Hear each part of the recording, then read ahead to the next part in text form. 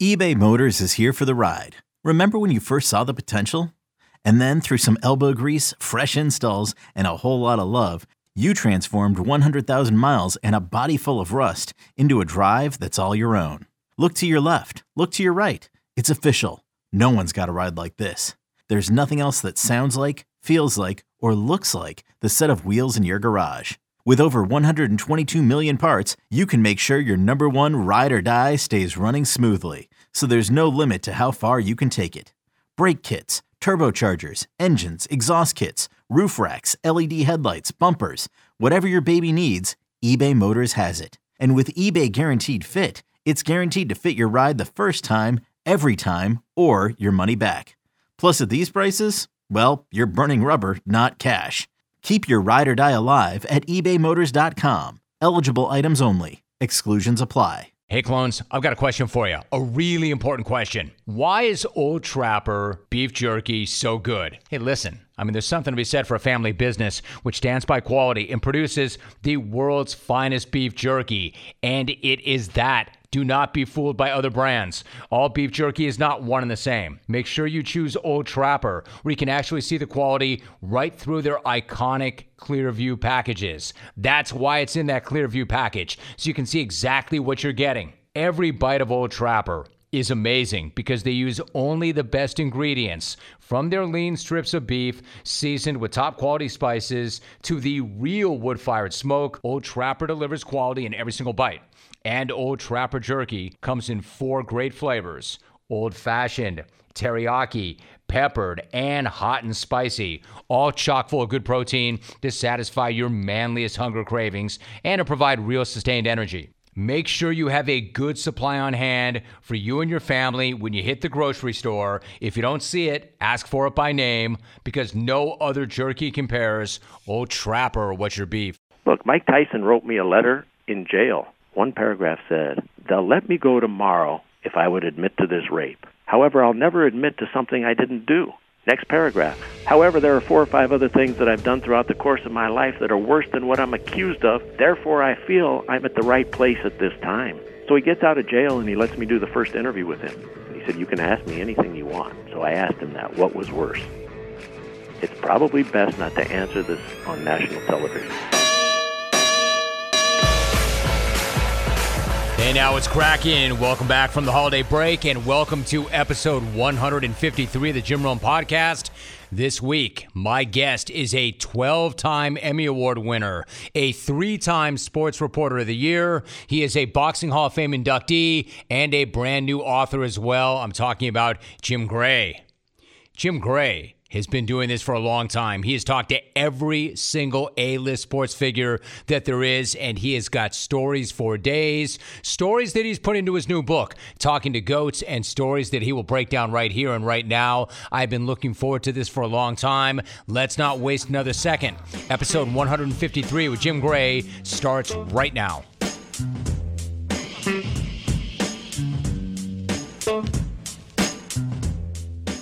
Great to see you, Jim. How are you? I'm fantastic, Jim. Great to be with you. I appreciate you having me on. I appreciate you making time. All right, so given how long you've done this and the number of people that you've interviewed, I would imagine it was a pretty exhaustive process. What was the experience of putting it all down on paper like for you personally? Jim, it was really, really hard. I've never written anything, since I got out of college.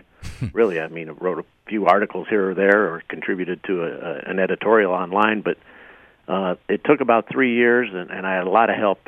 Greg Bishop from Sports Illustrated, great writer, he wrote the book with me, and he organized these tens of thousands of interviews and gone through transcripts and videotapes and DVDs and 43 years of stuff. So I was really lucky to have him, and he just did a brilliant job of organizing it all and writing it, and I'm really grateful to him. But this was really hard.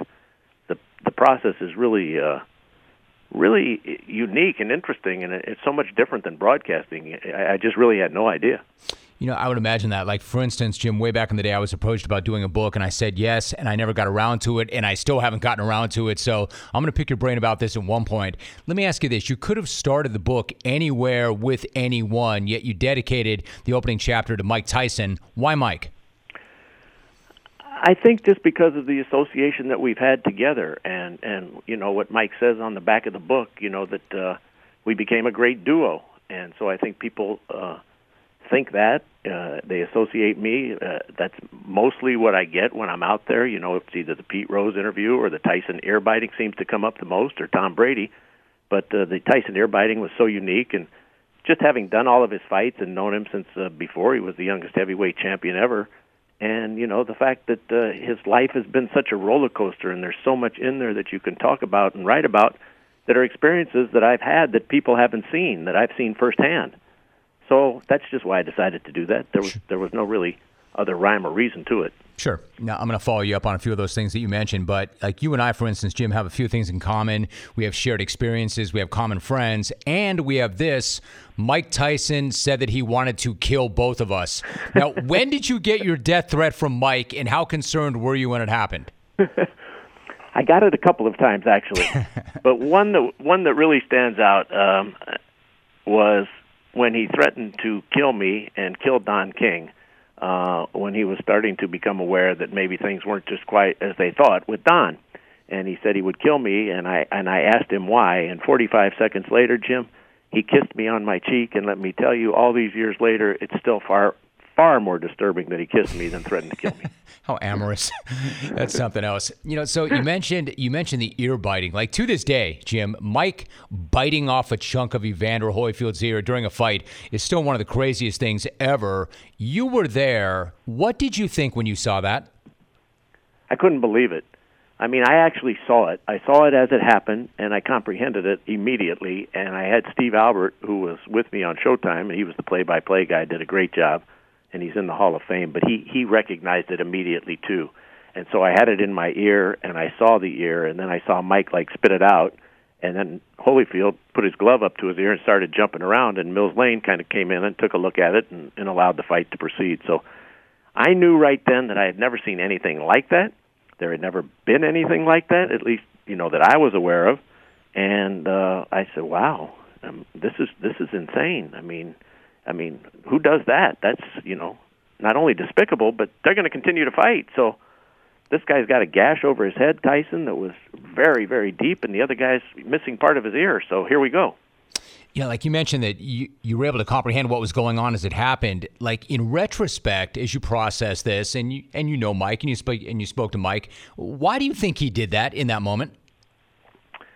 Well, he has said, and he has been consistent in it, that he was being headbutted from the first fight, and he complained vociferously to Mitch Halpern, who was the referee in the first fight, that what Holyfield was doing was illegal and wrong, and it was causing him to be debilitated.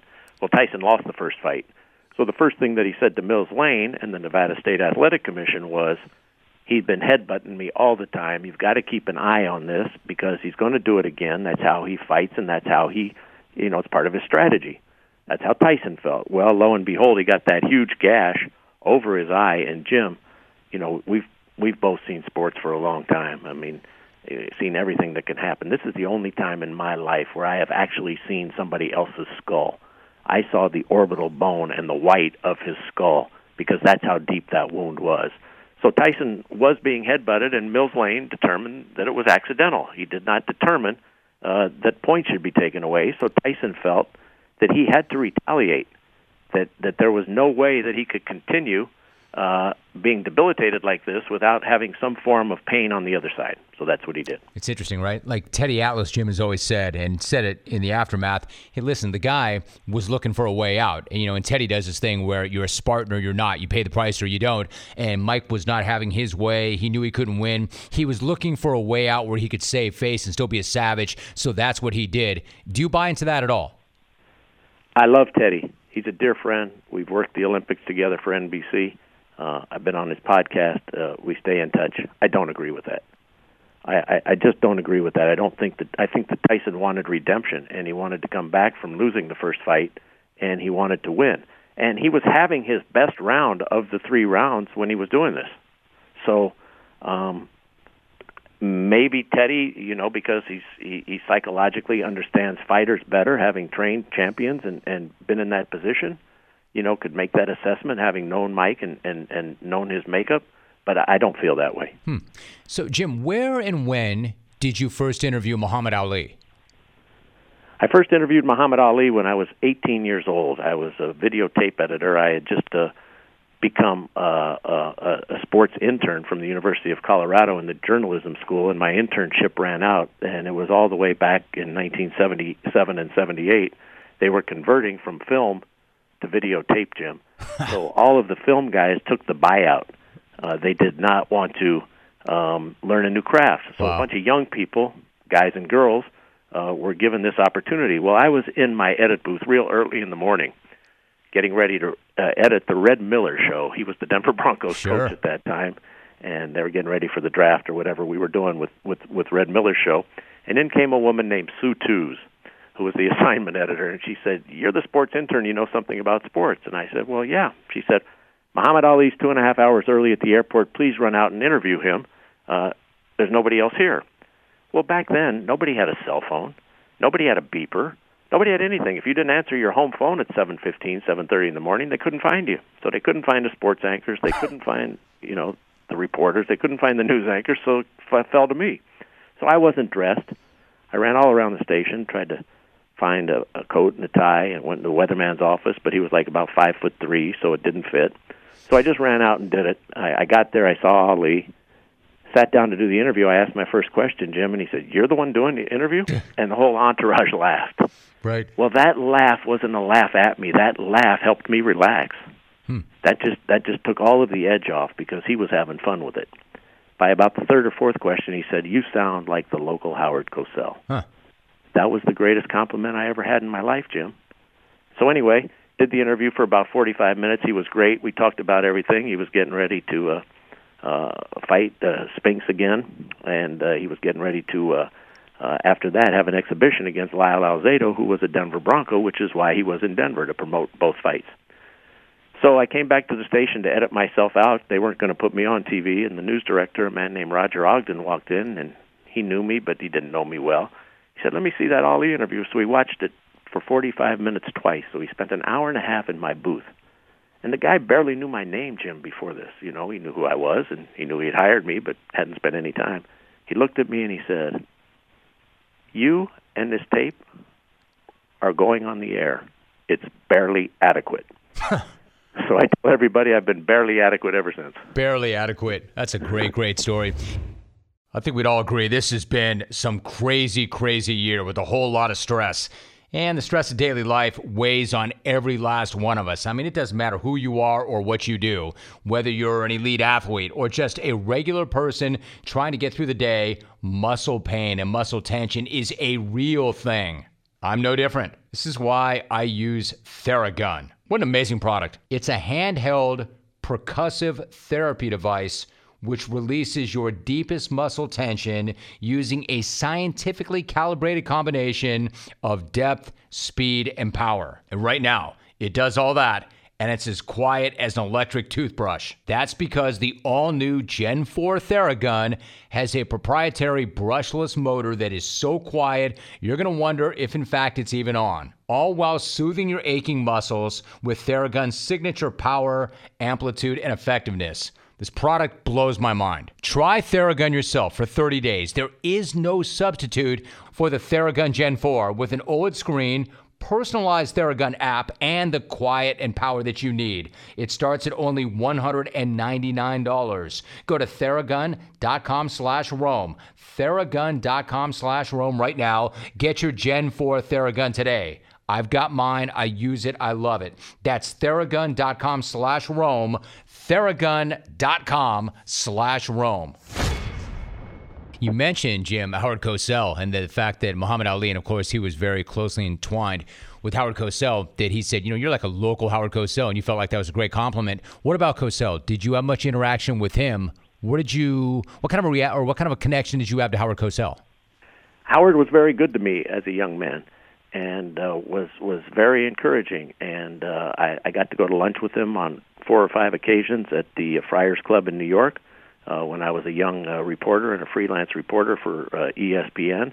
And then as I got to know him better, I would see him from time to time at events, and he would always have 5 or 10 minutes for me. And then when I got hired by ESPN, a man named Herb Granith, who ran ABC Video Enterprises, and was very close to Howard and had an influence. He was on the board of ESPN every year, would ask me to go cover the Cosell, which was like the Dinah Shore for celebrities and people. It was a one-day golf tournament out in Palm Springs. So I went out there for several years, and Howard always appreciated the fact that I would come out and do that for ESPN. And he would talk to me, and he really was, just a fountain of knowledge.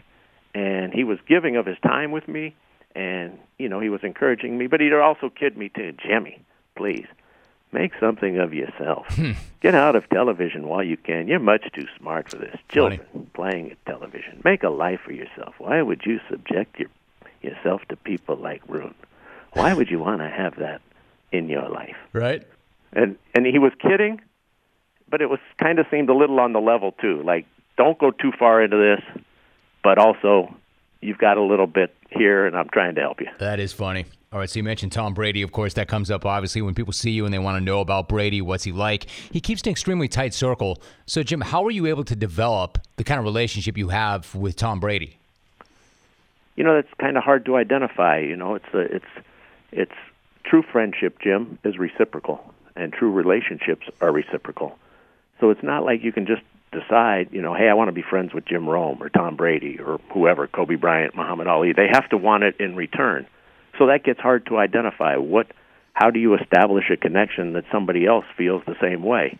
Well, it just kind of happened. So I had covered Tom. I had never met Tom until he played in his first Super Bowl. I wasn't at the Orange Bowl or didn't cover college sports at that time, and I wasn't there during the season before he took over for Drew Bledsoe. So I met him at the Super Bowl when I was working and still working with Westwood One, and we do the pregame interview a day or two before the game. So he spent the 10 or 15 minutes with me, and it all went well, and we put the interview on the air. And then after the game, they had me interview him on the field. And then after that, I said, Tom, when you're through with the trophy, can I interview you for the Today Show? And he said, sure. So he came back out on the field. We did the interview. And so from then, probably for the next whatever it was, 5 or 7 years, just would interview him during the season. He gave me his cell phone number, and he always picked it up. And he was a guy that rarely said no. In fact, I don't think he ever said no, and I would call him sometimes on short notice and say, we don't have anybody for the pregame or halftime or whatever, or can I come do something with you? And he always said yes. So Mike Ditka had to quit doing the radio program. He was my partner for a long time, and Don Shula retired from the radio program. So I just, by total accident, saw Tom Brady watching his young son Jack, play tennis in Los Angeles over at Riviera. And I went up to him and said hello, and we were just talking and watching his son. And I said, hey, Tom, Ditka's can't do this anymore because of a conflict with ESPN. Would you be interested in doing a radio talk show every Monday night for 5 minutes, 10 minutes, and then halftime as well? And he said, well, what does that entail? And went into it a little more. He said, let me think about that. Well, I was fully expecting a no. And Tom's not a guy who likes to say no, but I was fully expecting a no. Well, about 10 days later, he called back and he said, I want to do that. And the thing that blew me away, Jim, is like a week before the season started, he sent me a handwritten letter. And the letter said, I'm really looking forward and excited about this opportunity. And just know that you'll get the same effort out of me on Monday nights that I give my teammates on Sunday afternoons. That just blew me away. That is something. You mentioned, Jim, like relationships and friendships. And in our business and the work we do, obviously you need relationships, you need access. But in terms of what we do, there is that line, and it's a fine line. So where do you draw the line between a relationship and a friendship? Well, I don't think I have to draw a line, because I think that the line ends when we're on the air. And if there's something in the public domain or something that you've done on the field or on the court or on the green that you have to be asked about, that you understand that when you agree to do the interview and that you're going to be asked about it. There's something to it. Like I've done this. You and I, we have to do the tough interviews. And not only do we have to do interviews, like, for instance, I've had this forum, Jim, as you know, for 3 hours a day, 4 hours a day, 5 hours a day, where you want that access, but I've tried very, very hard to maintain that objectivity, as I know you have too. But it's hard because you don't want to get too close, but it's natural to have a certain relationship. But then if you have a certain relationship based on years of time and years of interviews, and then if that person were to step out of line or do something really egregious, then there is a job to do. At the end of the day, we still have a job to do. And that can be challenging, but we have a job to do. I guess that's what I'm getting at. You have to do the job no matter what. And that's not always the easiest job to do. It's a great job, but it's not always the easiest job to do because people are involved. Correct, and it's not comfortable, but you have to, because you have to do it for the people you work for and with. You have to do it for yourself, and you have to do it for the audience. That's it. And so I think you have to be true to those folks, otherwise you can't do your job. So, look, they all understand you're doing your job.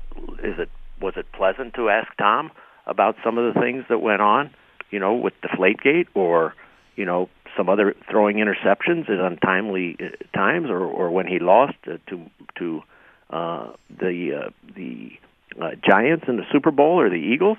No, it's not pleasant at all. And internally, I feel bad for him. I'm his friend. But that doesn't mean that somehow during those 7 minutes, 8 minutes, 10 minutes, whatever the time period is, that we don't talk about what it is that's occurring. And it didn't matter who that was, whether it was Kobe or Ali or Tiger or any of these folks. Tyson and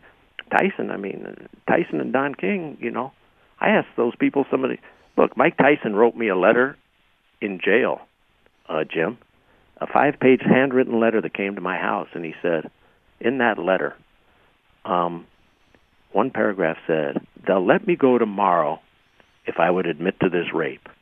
However, I'll never admit to something I didn't do. Next paragraph. However, there are 4 or 5 other things that I've done throughout the course of my life that are worse than what I'm accused of. Therefore, I feel I'm at the right place at this time. So he gets out of jail, and he lets me do the first interview with him. And I said, Mike, is this a private letter or a public letter? Can I ask this, or would you prefer I didn't? He said, you can ask me anything you want. So I asked him that, what was worse?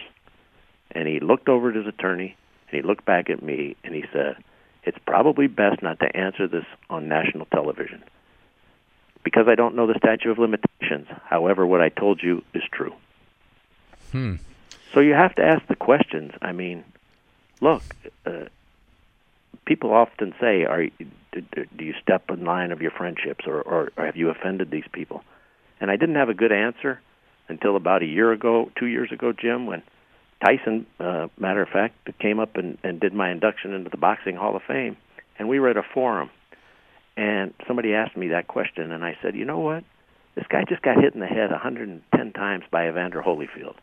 Tom Brady's been sacked 4 times by Michael Strahan. LeBron James and Kobe Bryant have had their toes stepped on for 48 minutes, and they've been elbowed in the head. Do you really think that anything I can say to them is more offensive than the opponent they just faced? And if they couldn't take my question, how could they have possibly been hit in the head 100 times?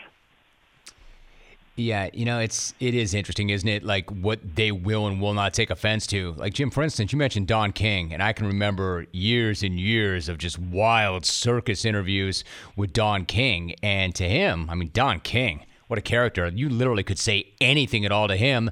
And I can remember all the interviews, Jim, that I did with him. He only got mad once. He only got mad once at one question, and I was really surprised what set him off. And I don't even remember why or the context, but I did ask him at one point, Don, are you affiliated with the mob in any way?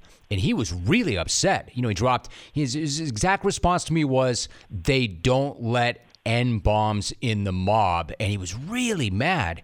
Like, you've known him or worked with him a lot. Do you ever remember asking him that set him off or got him mad? Because nothing ever did except for that for some reason. He got mad at me a couple of times.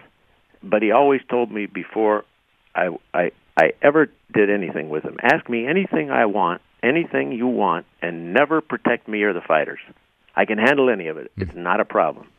Well, one time we were in Mexico City, and it was the week that he had been robbed, and it was the Chavez fight, and there turned out to be a riot in the ring afterwards, but he was also slapped on that fight with that $100 million lawsuit by Mike Tyson. Well, I asked this guy, he had killed somebody and got pardoned, later on for manslaughter. But I asked him if he stole some money from Mike Tyson, and how come, there was money from being taken from Mike for fan club that he had signed up and was going to his son or whoever was going to. It was didn't look right. Well, I asked him all of these questions, and he kept saying, once I get past my criminal lawsuit, because he had something else that was going on, and he would take care of the civil portion, and so. But anyway, we finished the interview, and he walked away fine. And then the next day, he called me up and he said, and he was screaming. He said, "A friend would not have done that. You would not have used those words and done it in that fashion." And he was screaming and hollering, and I really didn't even get a chance to respond. And about 3 days later, he called back and he said, "You know what? I told you could ask me anything, and you did." And he said, I should not have called you and said that." That doesn't surprise me at all. He'd run hot, and then it'd be okay. And then Jim, when I think about this, I can't help but chuckle because I know exactly how you're going to feel when I ask you about Pete Rose, because it's the same way I probably feel when people ask me about Jim Everett. We've both heard these questions a million times for decades. But with that in mind, let me ask you this, because if we were to go a little bit deeper and come at it a different way, prior to that interview in 1999, when you pressed Pete during the World Series about the gambling allegations that led to his banishment from the game, I'm curious, what was the process leading up to the interview like? For instance, did the network just say, "Jim, you're probably going to be talking to Pete Rose tonight, just be ready"? Or was there a discussion or a production meeting where you sat with producers and or executives and discussed what the strategy would be for an interview of that magnitude? Well, the second portion is exactly what happened. And you're in television for how long now, Jim? 30 years? About, sure. Okay. Nobody does anything in television by themselves. Nobody, anywhere. Not on the network. Never. So we had a meeting, and we discussed what would happen with Pete Rose. And it came all the way from the top down, from Dick Ebersol to Sam Flood. Bob Costas was consulting with me. Bob's a brilliant mind. I turned to Bob all the time for advice and for his thought process. Joe Morgan, who was a former teammate, Bob Uecker, everybody knew what was coming if Pete agreed to do the interview. So I went out there and, wasn't trying to fulfill the agenda of the network. It's just what we discussed. It was the first time that he would be on the field for 10 years since he signed his own banishment and since the gambling allegations had taken him away from baseball. So everybody at NBC was on board. Well, the interview got contentious, and it just kind of careened out of control and snowballed. And it went, down that slippery slope and became a point where it wasn't retrievable.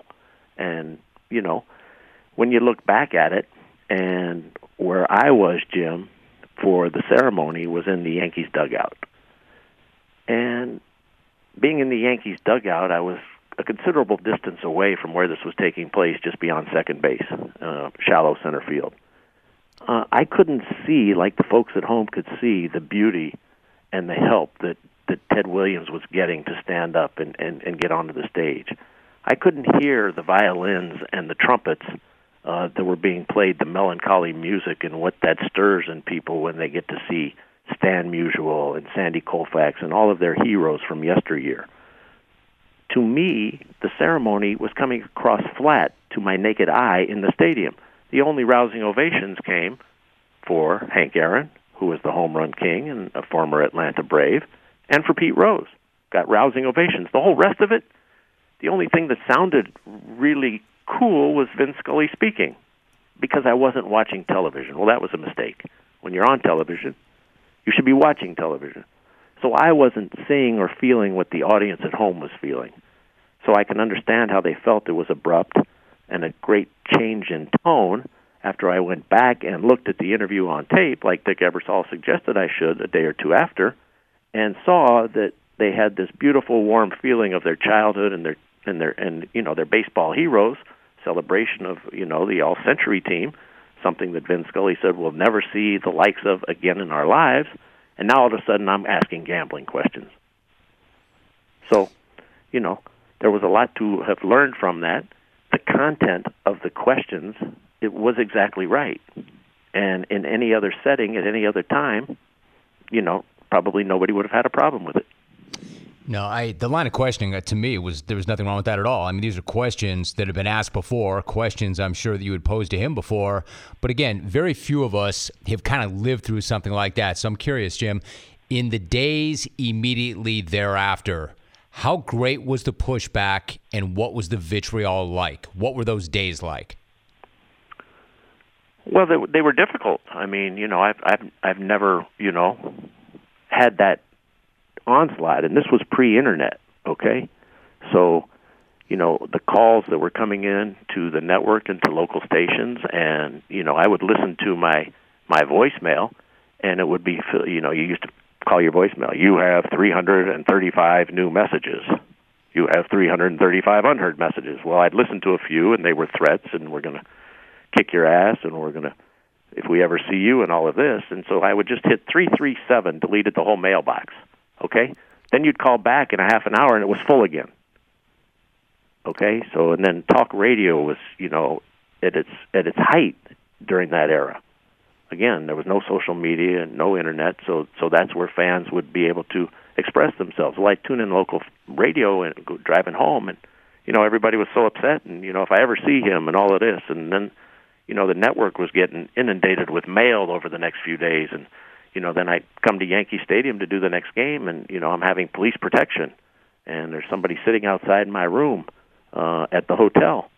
So yeah, I mean, it was, and then I was sitting in the dugout either during the game that had happened or the next game at Yankee Stadium, and all the cameras are pointed at me, and it's a World Series going on here, guys. So yeah, it was a lot to a lot to take in, and something that I wasn't used to. I had tremendous support from my wife Fran, and from the network with Dick Ebersol and Bob Costas, and everybody was great. But externally, there was no problem internally. I mean, Bud Selig wanted me removed from the World Series championship trophy. But Ebersol told him, Jim's my guy, and if, the Yankees behave in the fashion that they did tonight, we won't present the trophy. You can present that trophy during spring training, and we're going to go to cartoons. And he told him that. And one of the stories that's in the book, Jim, in the Talking to Goats book, I talk about George Steinbrenner, the night that Chad Curtis, after we came back to New York for Game 3, Chad Curtis hit that home run to win the game, and then he said on the air he wouldn't talk to me because of the interview with Pete Rose. So now I was being boycotted by the Yankees. Well, he came to my room at 1:30 at night, or thereabouts, knocked on the door, and I thought it was the security guard who wanted something to eat who was sitting outside my door, or, he wanted to use the restroom. So I opened the door. I was in my shorts, Jim, and there was George Steinbrenner in his coat and tie, and he said, "Can I come in?" And I said, "Sure, Mr. Steinbrenner." And he said, "Let me just tell you a couple things here. There was nothing wrong with that interview. I'm okay with that interview. And what happened tonight with Chad Curtis does not represent how the Yankees feel, how I feel, or how anybody in my organization feels." And I said, "Thank you." And he stuck out his hand to shake, and he said, "Let me say this to you. I'm not getting ahead of myself." And he was a superstitious man. He said, "But if we're so fortunate," they were up 3-0 in the series, "to win that title, I will stand next to you during the trophy presentation, and there won't be a single Yankee who doesn't treat you with courtesy and respect. Not a single one of them will be out of line, and everyone who feels that way won't be up there on that podium." And he was true to his word. He stood there the entire time. Usually the owner takes the trophy and walks away. George stood there the whole time, and he kept all that band away. He didn't let Chad Curtis up there. He didn't let O'Neill up there. He didn't let any of those guys, Strawberry, who were negative and upset with me, anywhere near that celebration that night. Jim, it's amazing. Like, I feel like, for lack of a better phrase, I'm looking in a mirror because I live this very thing. And I mean, not the exact thing, but the very thing. And that's when I ask you in a line of questioning, like, what was it like and what were the days like? It's because I remember what it was like. I remember what the days were like. I remember those who did stand by you. You mentioned Fran, and I know Fran, of course. But, of course, your close family and friends will be there, but you wonder professionally who's going to be there. And when it really hits the fan, you remember who was there for you professionally. Like I've told the story before, Jim, on the air a number of times, but the day after Everett came over the table, when all hell broke loose, and it was very similar to you, there was not the internet, there was not that social media, but there was heat. There was a lot of heat, and it was coming down. When everybody was coming for my throat, it was Al Michaels who had been booked already. And when he very easily could have said, oh, hell no, I'm not doing that show. I'm not going there, because we had an existing relationship. Al came in and did the show the very next night. And then after the fact, be it months or whatever it was, I said, Al, why did you do that? Why did you do that? You didn't need to do that. You were Al Michaels, and I was somebody on the way up, and I was really very toxic to most people in the world. He said, Romy, because I knew you, I knew what you were about, I knew your work ethic, and I knew that you probably needed a friend in that moment. Like, those are the things you never, ever forget when you go through something like that. That's a great story. I didn't know that. It's a great story. Well, I had that support, and I had it, believe it or not, from Don King and from Jack Nicholson and from other people in sports, but Al Davis. Al Davis was a big help. Al Davis called the next day, and he, had a lot of wisdom and advice. And then about a week or so later, he called again, and he said, does it bother you that those who know you best and your closest friends won't stand up and say something and do the right thing? And I said, well, yeah, Al, it does bother me. And he said, you can't let it. And I said, why is that? He said, because it's just normal. They don't want to intertwine themselves in your problems. They don't want to take it on and make it theirs. They have families to feed. They just can't do it. He said, so don't be mad at people for being normal. Be grateful for people who are abnormal. Listen, do you own or rent your home? Sure you do. And I bet it can be hard work. You know what's easy? Bundling policies with Geico. Geico makes it easy to bundle your homeowner's or renter's insurance along with your auto policy. It's a good thing, too, because you already have so much to do around your home. So go to geico.com, get a quote, and see how much you could save. It's Geico easy. Visit geico.com today. That's geico.com. So after more, Jim, than 2 decades, you finally sit down with Pete, and you interviewed him recently for Fox News. Why was that so important to you, and how did that go? It went great. Fox was nice enough. Fox News gave me a special on the book, Talking to Goats. It was on last Saturday. It's Sunday night. It's going to replay on Fox Sports 1 and Fox Nation and Fox Broadcast and so forth. And they I went back and talked to a lot of the people who had been, interviewed throughout my career. Some of these GOATs, Eric Dickerson, Tom Brady, Mike Tyson, and Lonnie Ali to represent Muhammad. And I thought, I had seen Pete a couple of times, and he came up to me at a cancer dinner, not this summer because of COVID, but the summer before. And I was introducing Mike Tyson for an award, and he was being honored too. And Pete Rose walked over to our table, and I said to Fran, who knows how this is going to go. I got up and stood up, and he extended his hand, and he said, Jim, you do a great job. You're just terrific at your job. And I looked at him, and I said, what? And he repeated it, and I said, you really don't mean that, Pete. You really don't mean that. And he said, no, I do. It's been a long time since that interview. A lot has gone on in both of our lives, and what I'm saying is sincere. And I said, well, thank you for coming over. I appreciate that. And Mike Tyson got up. And Pete said to Mike, hey, Mike, who do you think would have won that fight between me and Jim all those years ago? And Tyson said, there's no question Jim would have won that fight. No question. Right. So I felt like, the ice had been broken. And as I look back on it, Pete has apologized.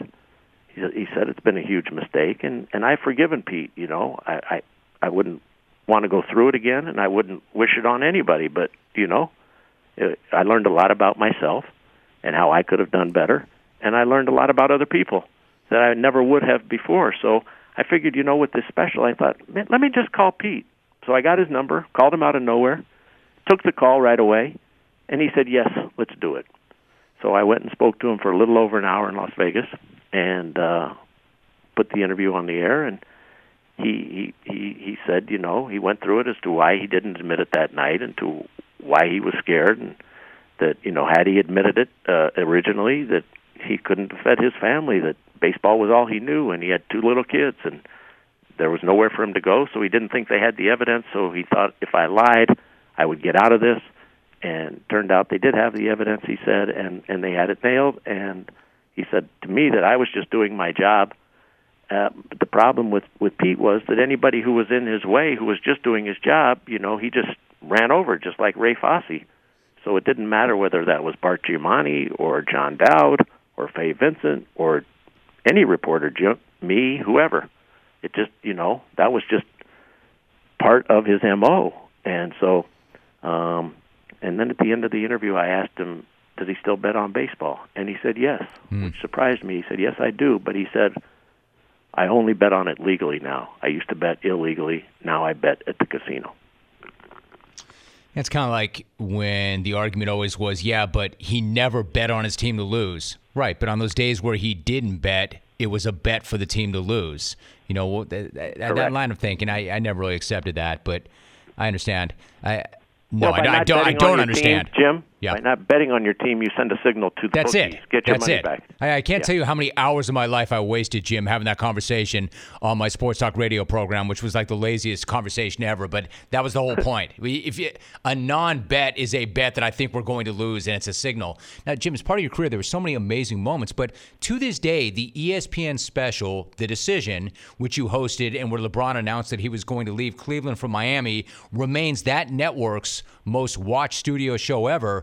When you walked off the set, Jim, that day along with LeBron and his handlers were there, how did you think that went, and how did you feel about the show? I didn't feel there was a problem. I didn't have that crystal ball. And, Maverick Carter shook my hand, LeBron shook my hand. Everybody seemed fine. We did another show for, I think, they had me ask several other questions, I think, for LeBronJames.com or whatever the entity was that they had. And so we did a short, another interview for 5 or 6 minutes, and then we left, and everybody seemed to be fine.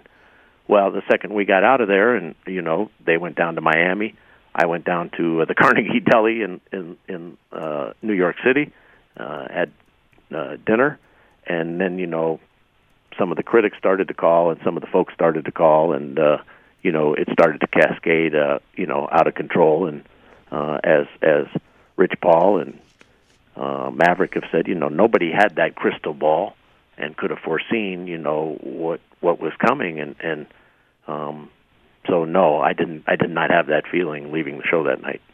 In talking to Goats, you write that everybody involved in the decision could have done better. How so?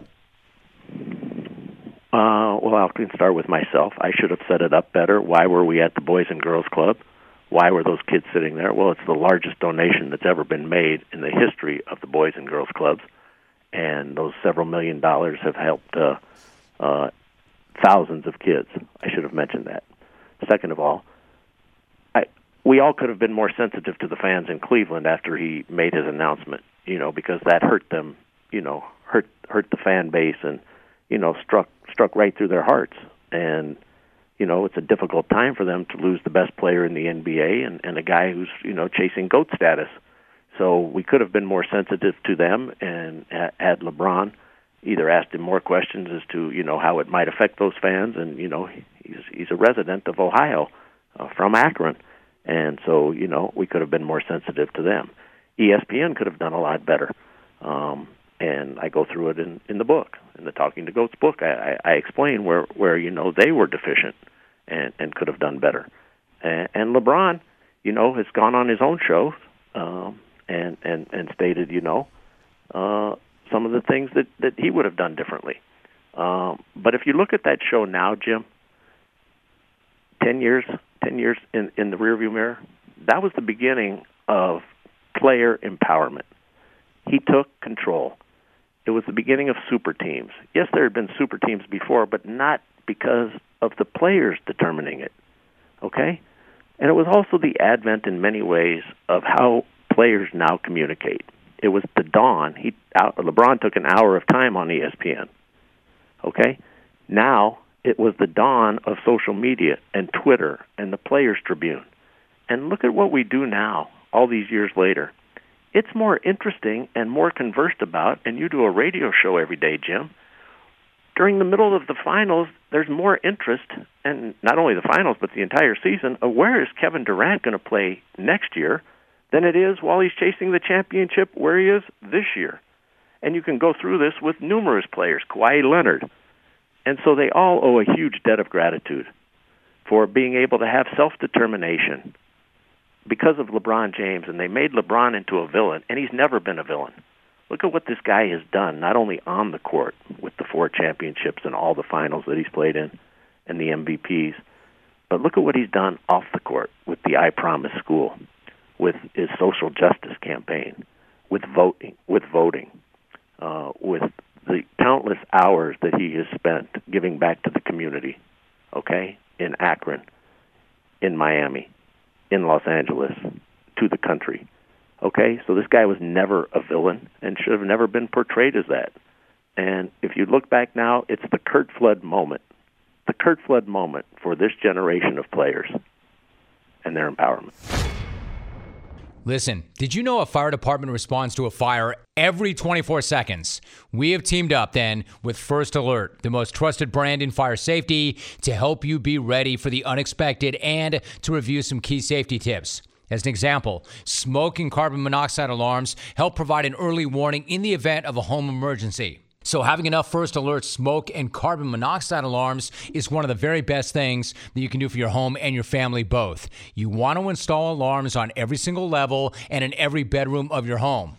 Once the alarms are installed, it is really important to maintain them by testing them with regularity. And remember, alarms do not last forever. They do need to be replaced, at least every 10 years. If you can't remember the last time that you replaced your alarm, it is best to replace that unit completely. Here's the best option in my mind. First Alert's combination smoke and carbon monoxide alarm with a 10-year sealed battery. This alarm provides 2-in-1 protection against both smoke and carbon monoxide, and you do not have to change the batteries for a decade. Lastly, take this time to discuss home safety with your family. You want to make sure you plan and practice an escape route, and remember to do it at least twice a year. And for more information on fire safety products, safety tips, and educational activities that you can do at home with your family, just go to firstalert.com/fire prevention month. Again, firstalert.com/fire prevention month.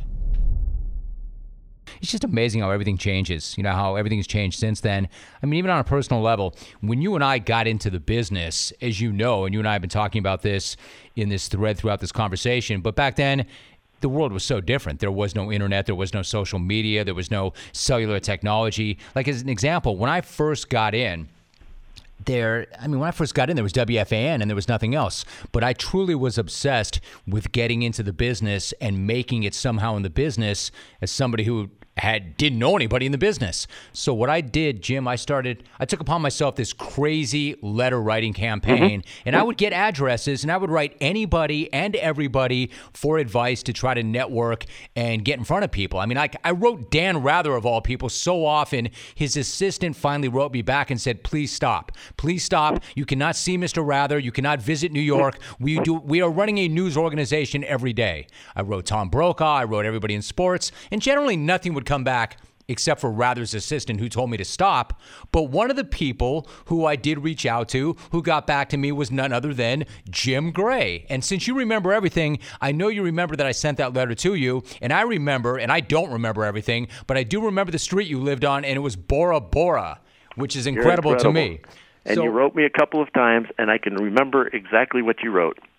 Jim, I'm up here doing this show in Santa Barbara, and I had Tommy Lasorda on last week. Here's a copy of that. Tell me what you think, and if you know of any place, I'd like to advance in my career. And then you did it again, and I think it was Magic Johnson who you had on. And, I made a decision really early on, Jim. When I was at Denver, and I had been on the air, and then a new news director came in, and he thought I was too young, so he just wanted me to be a videotape editor again, and I wanted to stay on the air. So I sent out all of these letters and all of these tapes, and I got a million rejections back, or I didn't get a response, and not getting a response just pissed me off, okay? That aggravated me, because even if it was a form letter, at least it was a response, and I got back, use your hands, don't be on the air, you don't tie your tie right, your voice is bad, all kinds of stuff, but it was a response. So a no was a good response, but no response was aggravating. So I made a commitment that if I was ever in a position where somebody wanted something from me, I was going to respond. And even if I couldn't respond in a way that was, what they liked, I was still going to respond because my dad always told me, if you can help somebody, help them. If you can't, you hope they understand. So I took that approach when I got your letters. And I said, Jim, just keep doing what you're doing. You're going to break out of this. And you were diligent. I mean, you were unbelievable because I knew the work ethic that you had, and I knew that you were determined to go and be great in this business. And so I got those letters, and I said, and I listened to your tapes, and I said, this is good. I said, unfortunately, I'm in the same position you are. I just have the job I have. And if I could influence somebody, I would influence somebody. And if I can recommend somebody, I would recommend you. Unfortunately, I just don't have a lot of influence, but keep doing what you're doing, I believe is what I wrote back. And you're going to get to where you want to go. Is that correct? That's exactly what you said. That's exactly what you said. And to your point, Jim, it meant the world to me to get a response and then to get a positive response from somebody of your magnitude because you were doing so well. And then you remember, because to your point, people were not reacting in any way. And then you took that time and you responded. And it meant so much to me. You know, and along those lines, Jim, before I let you go, like people constantly say to me, who were your influences coming up? But because there wasn't really a genre on the way up, it's always been kind of hard for me to answer. When you were coming up, who were some of the people, the legendary people in the business that maybe you looked to or you wanted to emulate? When I was young, I used to listen and watch Curt Gowdy, and he was the American sportsman, okay? And I grew up in an AFL town in Denver, so we used to watch the Bronco games. And he was great on the Bronco games. But he was local because he was just across the border in Wyoming, about 2 hours out of Denver, okay? And, he would talk about the University of Wyoming, and he was from Casper or Laramie, and so, we felt like he was local in the Rocky Mountains. We felt like he was a big deal, and he was a big deal because he would not only do those games of the AFL, but he would show up at the Rose Bowl, and he would do the World Series, and he would do everything. So Curt Gowdy was in my head as, and he was classy and dignified, and he just looked like he enjoyed himself and enjoyed people. So I thought, well, that's pretty cool. Look at the Curt Gowdy's on it, and he always attracted my attention and my dad's attention and my brother's. There was a local man named Bob Martin who broadcast the Denver Rockets and the Denver Nuggets. They became the Nuggets when they went into the NBA, and he was the voice of the Denver Broncos for a long time. And here was just another guy who had a great voice, but he was, one of those guys, when you met him, he had time for you. So those two and Howard Cosell. And then when I got a little bit older, when I was a videotape editor, I used to sit in my edit booth late at night after the news. And both Johnny Carson and Ted Koppel would come on at the same time, and I'd have both TVs going in there. And I looked at those guys and I said, Jim, it's fascinating. They both had this quality that was unbelievable, almost like nobody else on television. They could listen, think, and react all in real time. But they were in totally different genres. One was in comedy, and one was in news. Koppel was on because America held hostage going on in the early 80s at the end of the, 79 or whatever it was at the end of the Jimmy Carter administration. And Johnny Carson, who had been doing it for years, and so I just was mesmerized. And after I had done that interview with Ali, I said, if you can do that, if you can think, if you can listen, think, and react in real time, there could be a future in this.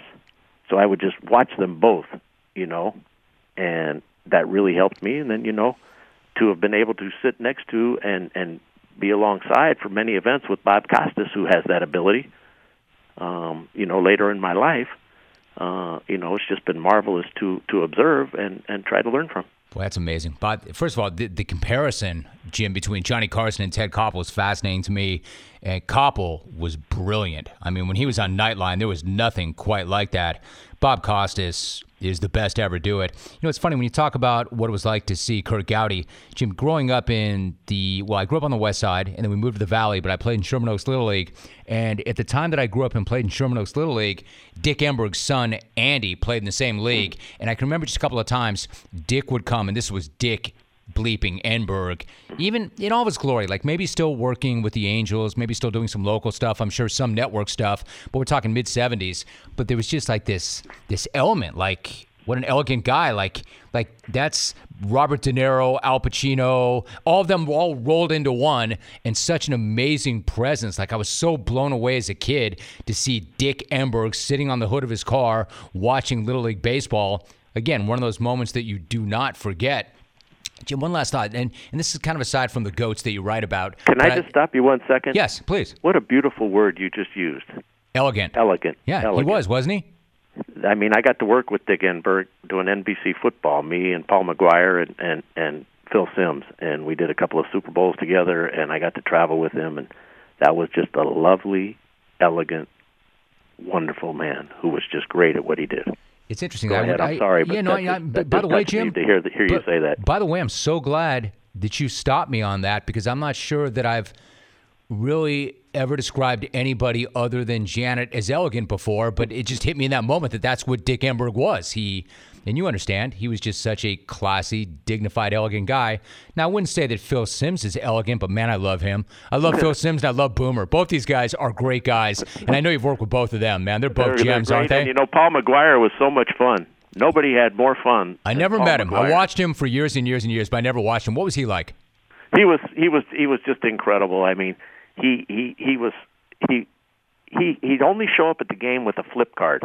That's how smart he was, and he was so great with people. It was such a wonderful lesson. Everywhere he went, everybody loved him. Every organization loved him. Every coach loved him, and he just made us all laugh all the time. And he was a little unfortunate during his career because John Madden dominated the network. John Madden was a brilliant genius, and I got to live at John Madden's house at the Dakota, and John's a dear friend. But Paul kind of suffered from being in the era with John because John was the greatest to ever do this job, and unfortunately that shadow kind of went over Paul, and Paul had no resentment or anything toward that, but everybody loved Paul. And when you'd show up with Paul, if you were Paul's friend, that opened the door for all of us because everybody was having a good time. So he was just a joy to be with. Yeah, that's great. That's a great story, too. So, Jim, you're in the Boxing Hall of Fame, and I grew up watching and absolutely loving the sport. I love the sport. I love the fighters. I love the characters in the game. They're just a different breed. So leave us with this. I mean, maybe they don't make the book as goats, actual goats, but looking back, aside from Muhammad Ali, aside from Mike Tyson, who were some of your favorite fighters to watch and talk to back in the day? I loved Marvelous Marvin Hagler. Right. I loved him as a human being, and he was, understated, but he was so true to the sport, and he was such a loyal, honorable, terrific guy, and, a guy that gave his all in obviously every bout, but he also, there was just something about him that, that was, there was a presence about him that was, he was just on that top step of the victory platform when you saw him, and he didn't have to do it by shouting out his name and so forth. And Tommy Hearns, who was an opponent of his, was also a great guy. I really enjoyed Tommy's company over the years. Ray Leonard, who, obviously rose to all kinds of great heights and winning gold medals and world championships and titles and so forth, and patterned his whole life after Ali. Those three aren't in the book, but they were just great to be around. And that era when I was able to come in and do things and work for Bob Arum and the Top Rank Group, and then Don King and King Vision, it was a great era for boxing. More modern day, as we've come through, Floyd Mayweather treated me very, very well after he left HBO and came over to Showtime. So I got to see, the hard work and dedication mantra that he espouses, and from the inside, and see all of that. So I've enjoyed being able to cover Floyd. Not socially involved with him in any way, but that has been a joy to see. Manny Pacquiao, and the way that he treats people has been really rewarding. To see what he's done, not only for the people back in his homeland in the Philippines and serving in the Senate there, but just how he takes care of so many people that he's with throughout the course of the year. There are a lot of guys. I mean, the best fight I ever saw was Castillo versus Corrales. Unfortunately, Diego passed away, but that was the greatest fight I ever saw, and really. And that was actually probably one of the best interviews I ever did, Jim, as I asked him after that fight that he won in the 11th round after going down, and Castillo looked like he was going to win the fight. And, the ebb and flow of that with both of them, on the canvas and so forth, and that round, the 11th was unbelievable. I asked him, how would you describe this fight? And he said, this fight was an honor. It was an honor. And that's how I feel about my career. It's all just been an honor to have been able to talk to all of these people. The book is called Talking to Goats. It's been an amazing career. It's been an amazing life. There is still work to be done. I know you feel like your best work could still be in front of you. That's how we have to approach it. Jim, I appreciate the relationship. I appreciate the friendship. You and I have shared a lot of good times. And what a great conversation we just shared. Jim, I'm so happy for your success. I know that Janet and Jake and Logan, and I'm so proud of you, and they're so proud of you as their dad and your husband. And when I look at you from where you were to where you are, Radio Hall of Fame, and all of the hard work and everything that you did, you earned it. You earned it. And everybody can look at you as a model of what it takes to go about your job every day with the attempt to be great. And you achieved it. Such amazing praise, Jim. I really appreciate you so much, and I appreciate you saying that, and I would say the exact same thing about you, and it's all well chronicled in this book. I mean, decades and decades and decades of hard work and desire and asking the tough question and building the relationships, and it's all right there, and it's in Talking to Goats. Jim, I appreciate you. Thank you very much. Congratulations on a great book, a great career, and I know you and I will talk again soon. Thanks, Jim. Appreciate you. Thank you so much.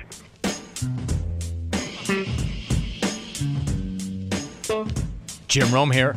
Why is Old Trapper beef jerky so good? Well, for one, there's something to be said for a family business that stands by quality and produces the world's finest beef jerky. Do not be fooled by the other brands. All beef jerky is not the same. Make sure you choose Old Trapper, where you can actually see the quality right through their iconic Clearview packages. Every single bite of Old Trapper is tender. It's never tough because they use only the best ingredients. From their lean strips of beef, seasoned with top quality spices, to the real wood-fired smoke, Old Trapper delivers quality in every single bite. And Old Trapper jerky comes in 4 great flavors. Old-fashioned with a hint of brown sugar sweetness, teriyaki, peppered, and if you need a little more zing, there's hot and spicy. All are chock full of good protein to satisfy your manliest hunger cravings and to provide real sustained energy. Old Trapper is a better way to snack. Make sure Old Trapper is part of your weekly grocery list and keep a good supply on hand for you and your family. If you do not see it, ask for Old Trapper by name because no other jerky compares. Old Trapper, what is your beef?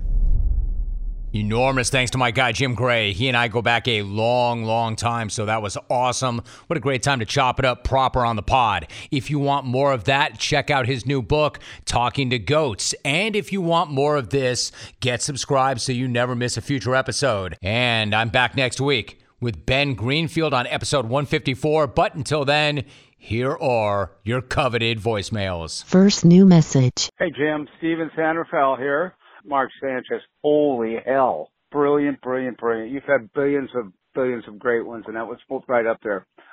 Happy thanks to all you guys, including Alvy's 400 kids in 19 different states alone, and everybody else on Hawk and his Cardigans, and your family, and Rit, and Big Head, etc. Have a great thanks. See you. Message saved. Next message. Van Smack. Mark from Parts Unknown. Hey, I remember when Nebraska's black uniforms used to mean something. Of course, I also remember when we had rotary phones as well. Message saved. Next message. Hello, my name's Avery. My dad watches your show a lot, and I really just left a voicemail to tell you that. Okay, so bye. Message saved. Next message. Romy, Justin in Melbourne. Let's just say I have a lot to be thankful for this holiday season. Friday morning I was struggling to get my breath when I was at work. So I decided to drive my ass to the hospital, and I ended up being in a one-on-one fight for my life with the Widowmaker. 90% blockage.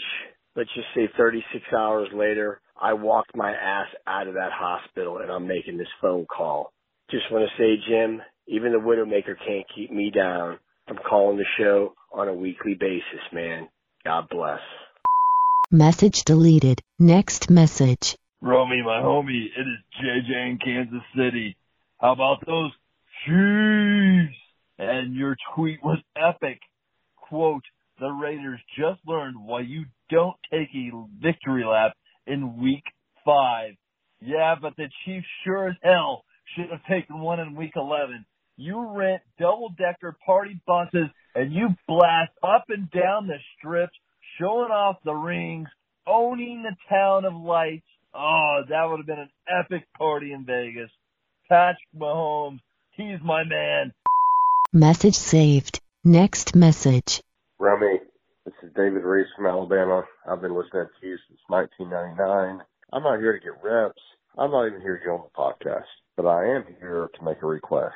I hope that your son, Lil Alvy, has the archives of back in 1999 or 2000. Some poor caller made a mistake of calling up and talking about Jeff Gundy. Not Jeff Van Gundy, but Jeff Gundy. And in only the way you could do it, you asked if Andy Slyke didn't want some of that, if Eddie Halen didn't want some of that. And it was honestly one of the funniest segments I've ever heard. More than Boner and Sweatpants, more than Bohica, you going off at the drop of a hat was just hilarious. And if you could play that at some point, it would do me a hell of a lot of good. Thanks, Remy. Love everything you do for us. Message deleted. Next message. Pimp in the Box. Just wanted to weigh in on the Garrett Ritt Adam Hawk fight. My money, Adam Hawk. All right, I think he's got a secret rage inside him that could be unlocked as he punches and wipes that overconfident sneer of a Garrett Ritt. And Adam Hawk makes Garrett Ritt go belly up. War Sean in Syracuse. Tell that clone to get a life. Message saved. Next message. Bro, Dave and Indy, man, that Burn Dog song, that's the worst and the funniest thing I've heard in a long time. But somebody needs to take Hail to the Chief and just drop in some rap lyrics over that for Rid. It'd be pretty simple. All right, man, out. Message saved. You have no more messages. Okay, picture this. It's Friday afternoon when a thought hits you. I can waste another weekend doing the same old whatever, or I can conquer it. I can hop into my all-new Hyundai Santa Fe and hit the road. Any road. The steeper, the better. Because my all-new Santa Fe is available with H-Track all-wheel drive, so I can hit the trail without a worry in the world. Heck, with 3 rows and best-in-class rear cargo space, I can pack the whole family in with all our gear. We've got available dual wireless charging for our phones, so we'll never lose touch with civilization, and we won't lose touch with the primordial power of Mother Earth. So which is it? Waste the weekend or do something a little more epic? And conquer it in the all-new Hyundai Santa Fe. Visit HyundaiUSA.com or call 562-314-4603 for more details. Hyundai, there's joy in every journey.